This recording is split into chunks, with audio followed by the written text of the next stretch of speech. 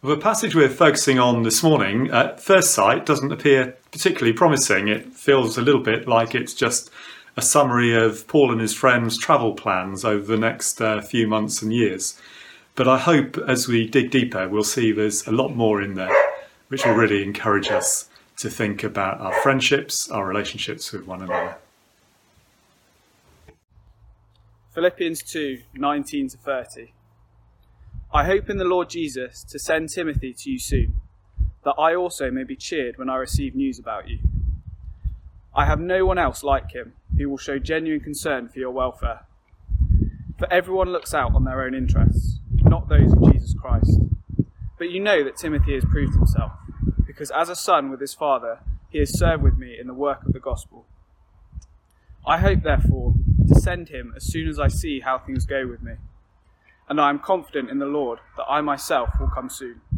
But I think it is necessary to send back to you Epaphroditus, my brother, co-worker and fellow soldier, who is also your messenger, whom you sent to take care of my needs. For he longs for all of you and is distressed because you heard he was ill. Indeed, he was ill and almost died, but God had mercy on him, and not on him only, but also on me, to spare me sorrow upon sorrow. Therefore, I am all the more eager to send him, so that when you see him again, you may be glad, and I may have less anxiety. So then, welcome him in the Lord with great joy, and honour people like him, because he almost died for the work of Christ. He risked his life to make up for the help you yourselves could not give me. And so here we are. We've got the cast of the Three Musketeers, as we might call them, or maybe the Three Amigos is more your scene. I know that was one of my favourite Steve Martin films. We've got Paul the Apostle, under house arrest in Rome, with a passionate desire for the best for the Philippian church. We've seen that, haven't we, over these past few weeks. Then we've got his sidekick, Timothy, Paul's apprentice and his partner in mission, who gets the credit as a co-author of this particular letter. And then there's Epaphroditus, a man sent by the Philippian believers to encourage Paul and to bring him a gift to support him in his ministry. And a common feature of these three men is their compassion and their great concern for those around them, for the church community and for one another. We've already seen it with Paul. The whole letter is infused with passionate concern for the wider church. It's been so prayerful and encouraging and wise, and his words exude love, genuine, heartfelt love. Timothy is praised by Paul in this passage as one who will show genuine concern for your welfare. And this is in contrast to what Paul sees being lived out around him in others. And it's motivated by a desire for God's purposes to be worked out in the world. And then Epaphroditus, he's already shown his concern by coming to visit Paul, and we discover his longing for all of the Christians in Philippi. He's been prepared to risk his life for them. And these three men, they live out practically the call of Jesus, the call to serve, the call to love, the call to give of themselves and others. It's all a bit different, isn't it, to the sort of alpha male, macho, dispassionate caricature which prevailed in our society until quite recently and still does prevail in many ways. Within society, within wider society, we've seen more of this sort of generous attitude than perhaps we've seen for quite some time. People genuinely looking out for one another and giving of themselves for others, whether it be through their work, whether it be through volunteering in the community, whether it be through a real generosity of spirit. And of course our prayer is that that sort of attitude will become more and more embedded in our culture and society. It won't be quickly forgotten as we seek to move on. There's also been a lot of that in the life of our church, and I've been particularly struck by the way that Christian concern and support and compassion has been expressed in some of our life groups. So we're going to hear now from a few members of the group that Angie Moller leads on a Wednesday evening. So thanks for being willing to chat tonight. I'm going to ask Angie, first of all, just to tell us a little bit about the group and how you've looked out for each other over these last few months. Well, we started as an Alpha course 2 years ago, and there was a core group who wanted to continue learning about the Bible and looking into deepening the Christian faith. So about a year ago, we actually became a proper home group, and a few other people who were either new to church or were interested in what we were studying joined us. So we're a group of 7, but we are hoping to expand again soon with new Alpha members. And during that time, we found that we've actually got to know each other really well. There doesn't seem to be any hold barred really about what people are happy to discuss and share. And I think it's all been underpinned with prayer. So tell us how you've done that over these past few months when you haven't been able to meet physically. Well, initially we just started having a chat perhaps every couple of weeks on Zoom. We do contact each other via a WhatsApp group, and most days there's messages going to and fro, either just for support or just to ask for prayer. Various members of the group have experienced bereavements and all sorts of issues, so it's been very important and a privilege really to be part of offering support. Great, thanks Angie. And perhaps other members of the group can tell us a little bit about what the group's meant to you over recent times. And Angie's already said it's been quite demanding in lots of ways for several members of the group, with bereavements and job losses within their families, all sorts of different challenges. So perhaps Deb, first of all, what has the group meant to you? I think in this time, the WhatsApp group has been really useful for everybody. I mean, it's been a great source of being able to share our prayers and anything that we wanted to share. So it's been lovely to find out more about the group. So we share things like our arts, our crafts, our photographs of our friends, our family.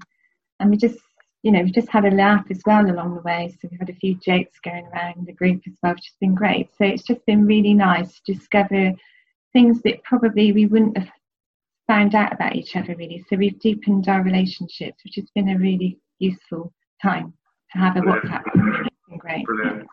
And what about for you, Phil? Because you're fairly new to the group, you've done Alpha, joined this group. What has it meant to you to be part of it, particularly over these last few months? Yeah, so I do class myself as new. This group has been a pillar of strength for me. Sadly, my dad passed away on Monday, Thursday. Ever since then, I've been supported by the family and by the group that we are in on a Wednesday. We always send details and messages to people, and the support, even coming to my door, people have brought presents. I've had cards when my dad did pass away. And even on Father's Day, we all sort of remembered fathers that have gone, passed on.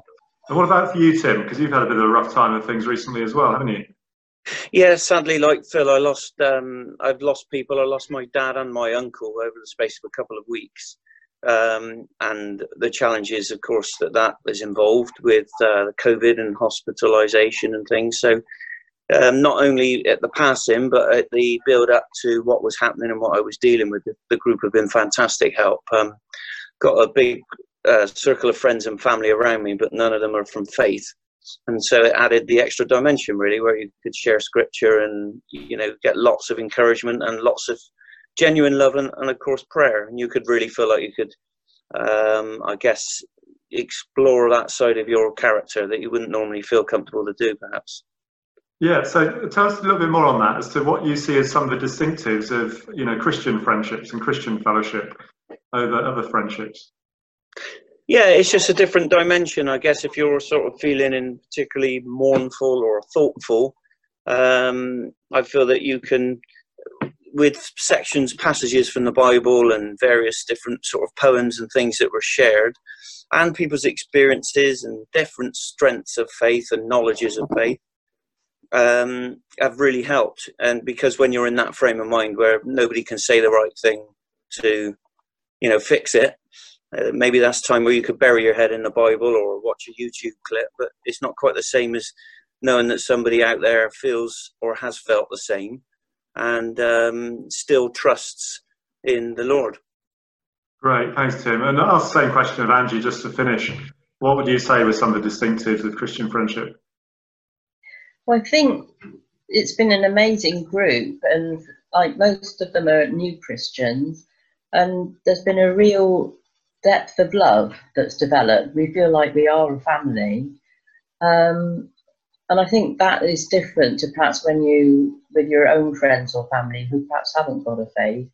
The fact that we can talk about anything, and like I said before, we underpin everything with prayer. So each day we might flag up prayer requests, but each week we actually do publish a prayer list which we send out to each of us to carry in our hearts for that week. So I think knowing that God is with us and amongst us has really been such a strength for our group. Yeah, brilliant. And I know you've done a lot with that yourself, Angie, haven't you, by pulling together the prayer requests each week and sending them around. And I know that's been really appreciated. So thank you. Well, thank you all so much for sharing. I'm sure this will be a real encouragement to other life groups and to others who listen to this. It's great to hear about the ways in which they've been supporting one another. And I'd encourage other life groups to reflect on how you're offering support and prayer and encouragement to one another in these times. And if you're not part of a life group, now's a great time to join, especially if you're feeling a bit isolated. Do get in touch and we can link you up with a group. All of this has caused me to reflect a bit more on the nature of Christian friendship and Christian fellowship. How should that be reflected in our community? I'll just pick out three aspects this morning. First of all, one that came up in that interview, is that one of prayerfulness. What a fantastic gift. Recognising that we can't make everything better for people who are struggling by ourselves, but we can cry out to God on their behalf. As we sometimes sing, what a privilege to carry everything to God in prayer. So prayerfulness marks out Christian friendships. Self-sacrifice is the second one. Christians don't have a monopoly on this, of course, but we're well placed to give it as we seek to follow the example of Jesus. Paul had spoken about this earlier in the chapter with that great servant hymn, verses 1 to 11. Giving of ourselves for others, not asking for anything in return. Joe talked last week about the pouring out of our lives for others.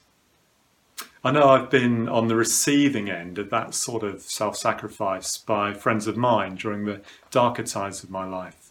And it's made such a difference to me, and there's been so much appreciated. People who've been willing to drop anything to offer support in difficult times.